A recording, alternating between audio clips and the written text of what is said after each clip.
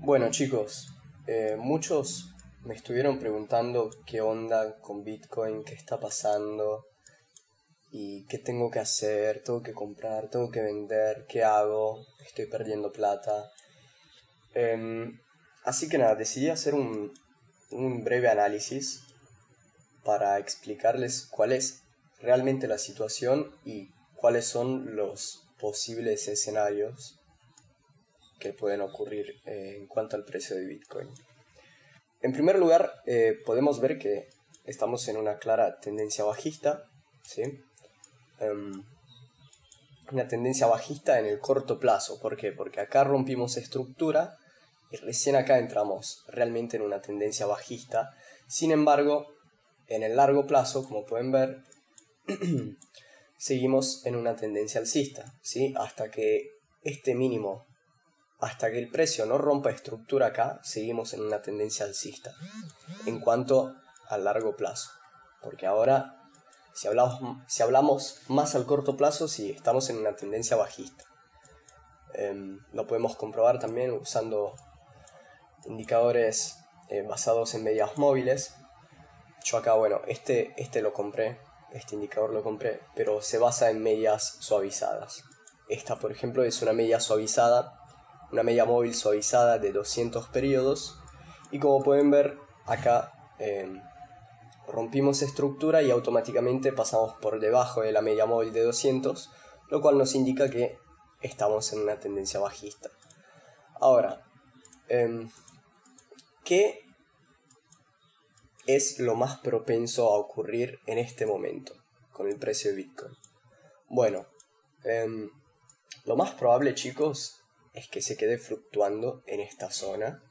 ¿Por qué? Porque acá, como pueden ver, toda esta zona entre los 30 y los 40 mil dólares es una gran zona de demanda, ¿ok? O sea que en esta zona la gente y los traders y los inversores y las instituciones y los bancos van a estar acumulando órdenes de compra, principalmente de compra. ¿Por qué? Porque estamos en una zona de demanda. ¿Por qué demanda? Porque estamos en una tendencia alcista en cuanto al largo plazo. Ahora,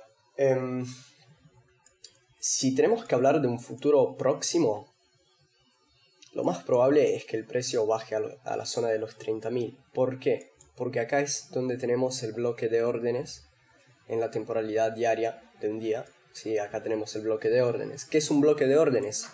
Es una zona del precio donde, por lo general dentro de una zona de demanda o de oferta, donde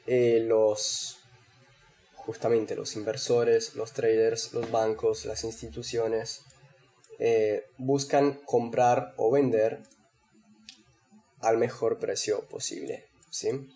Entonces, lo más probable es que el precio vaya acumulando acá en esta zona y toque este bloque de órdenes, ¿sí? Ahora, ¿qué puede pasar después de eso? Bueno, suponiendo que el precio no rompe estructura para abajo, lo más probable es que el precio se quede fluctuando por acá, en esta zona, y que vuelva a la zona de los 40.000. ¿Por qué? Porque acá, como pueden ver, tenemos una gran vela negra, o sea, bajista, lo cual nos indica una gran ineficiencia de mercado. ¿Qué significa eso? Que no hubo suficientes órdenes de compra como para mantener el mercado equilibrado. O sea, acá claramente hay muchas órdenes de venta y pocas de compra.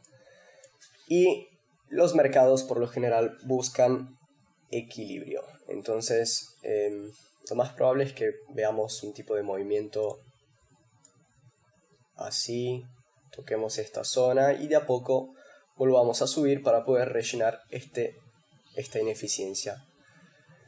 Ahora, eso es lo más probable. Sin embargo, pueden ocurrir varias cosas. Por ejemplo, esperen que borro esto.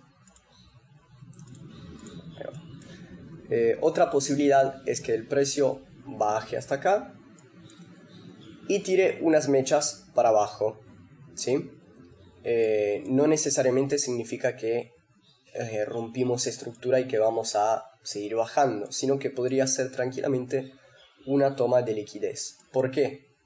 Porque debajo de esta zona están todos los tops de la gente, lo cual se traduce en liquidez.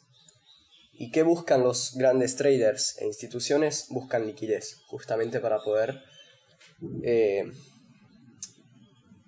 ¿cómo se dice?, entrar al mercado con grandes posiciones.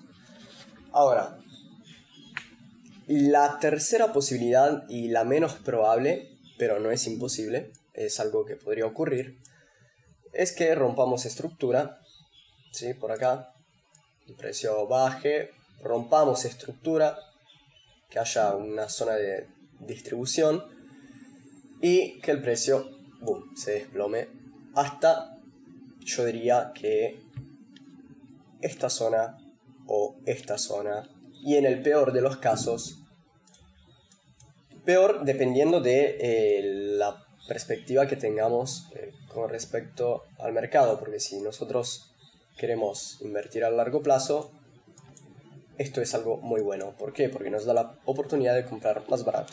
Sí, pero en el peor de los casos podemos esperar el precio llegando a esta zona de demanda. Lo cual, repito, es muy poco probable. Dudo que baje tanto, ¿sí? Pero bueno. Otra posibilidad es que el precio se quede fluctuando por acá y nunca llegue a tocar este bloque de órdenes. Pero también es poco probable, ¿sí? Lo más probable es que vayamos a la zona de los 30.